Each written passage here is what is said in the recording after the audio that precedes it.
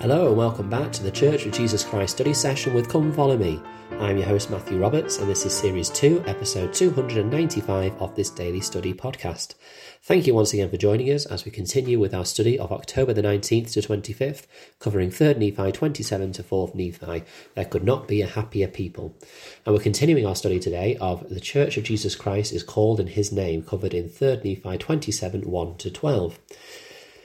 So we left off yesterday with the Saviour teaching about what they should call the church. And it says in verse 5, "Have they not read the scriptures, which say you must take upon you the name of Christ, which is my name?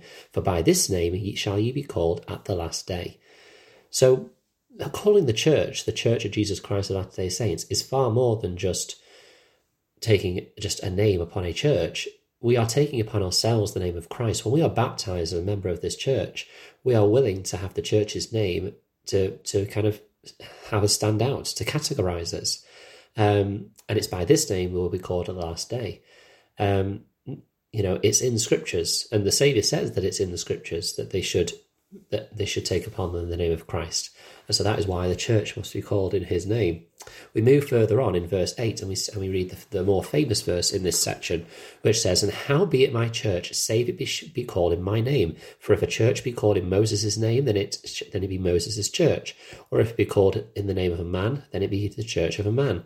But if it be called in my name, then it is my church. If it so be they are built upon my gospel."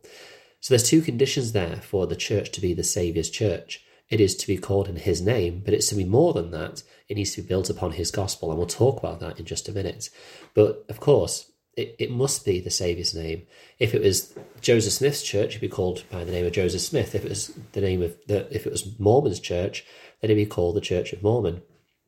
And that is why President Nelson is so adamant, so insistent that we move away from this nickname of Mormons and we remove it completely. And whilst it may be cumbersome or awkward to call ourselves members of the Church of Jesus Christ of Latter-day Saints, and even though, I have always tried to introduce myself as a member of the Church of Jesus Christ of Latter-day Saints, and then people inevitably look at me confused, and I say, "You may have heard of us as Mormons," and they go, "Oh, yeah."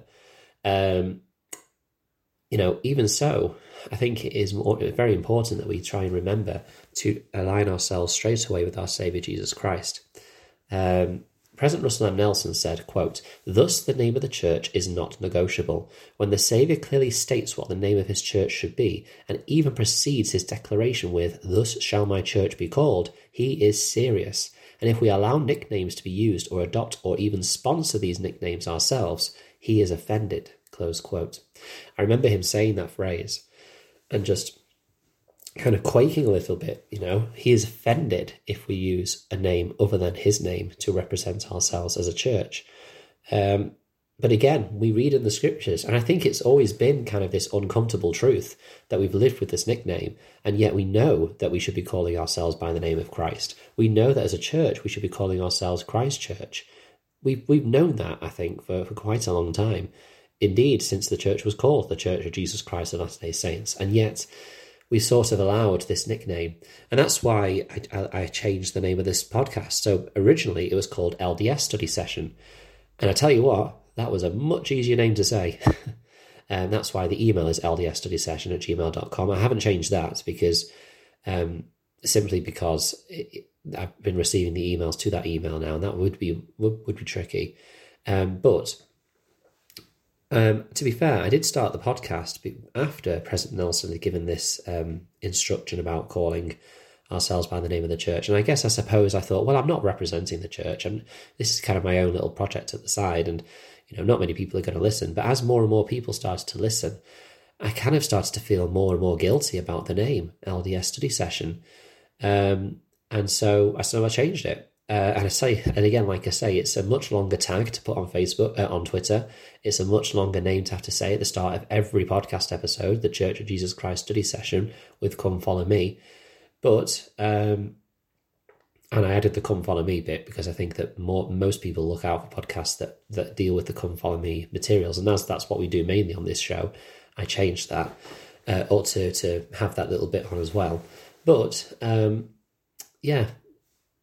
It is more awkward, but I feel much more comfortable with the name of the podcast now, because it is about Jesus Christ. It all has to be about Jesus Christ.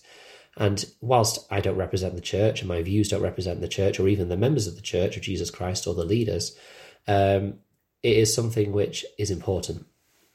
It shows that the point of this podcast is to develop faith and trust in our Saviour Jesus Christ. And that really is what it's been from the beginning. The second part of what the Saviour said about how we know it will be his church is, yes, it'll be called by his name, but also it's built upon his gospel.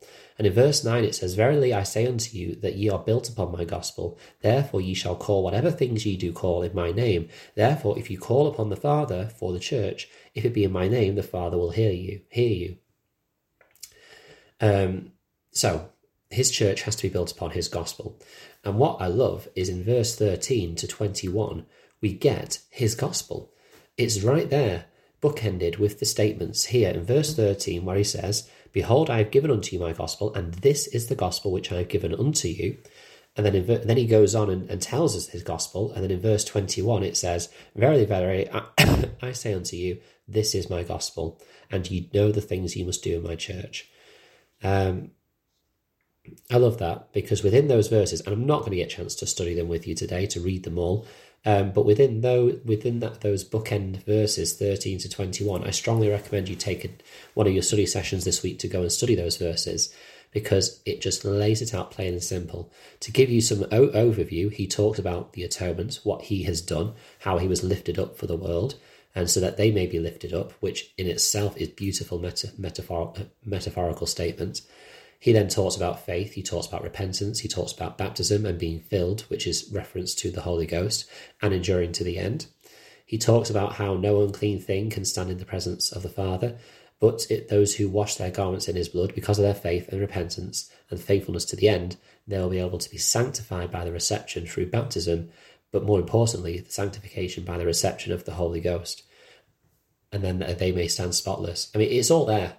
All the key facets of the Saviour's gospel are in these verses. And it's a wonderful study to kind of deep dive into. So I really recommend that. Book of Mormon Central shared this quote, or gave this quote about the gospel of Jesus Christ. It says, quote, "The gospel in the Book of Mormon refers to the doctrine of Christ. It does not refer to all revealed truths, but specifically to the way and means by which all must come unto the Saviour in order to be saved. As outlined by Jesus to his disciples, his gospel includes faith in Christ and sincere repentance of sins. Those who receive the sacred covenant of baptism are promised the gift of the Holy Ghost, and if they endure to the end, will be saved in his kingdom at the last day.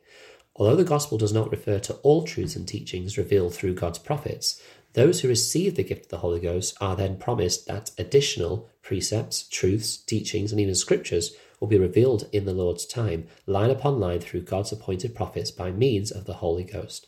Close quote. So it's important that we make this distinction of what the gospel actually is. We talk about the gospel and we talk about the church very often, and they are not two interchangeable words. The church is the church. The truths taught in the church are all true. They refer to, I'm referring here to kind of eternal families and certain commandments in the church, like the law of tithing, the law of chastity, the word of wisdom, and so on. Those are all truths from God. But these are all really appendages. These are all additional to help refine us and help make us become more like our Saviour much more quickly. The most important thing that is taught in the church is the gospel of Jesus Christ.